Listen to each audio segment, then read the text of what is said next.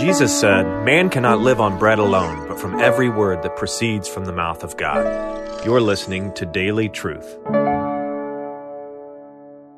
One of the reasons why this news of God's salvation is a joyful song is because it is not merely news, right? Declare His salvation.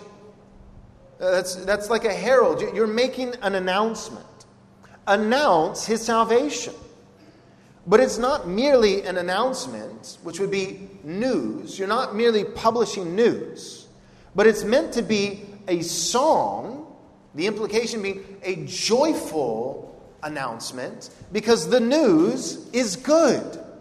It is good news. It is glad tidings. See, the gospel is designed by God to be published as a joyful song in part because it is not merely a prospect of what might occur, but it is an announcement of what Christ has actually finished. It's an announcement. It's not just the prospect of blessing and hope, but it's the announcement of what has been objectively accomplished.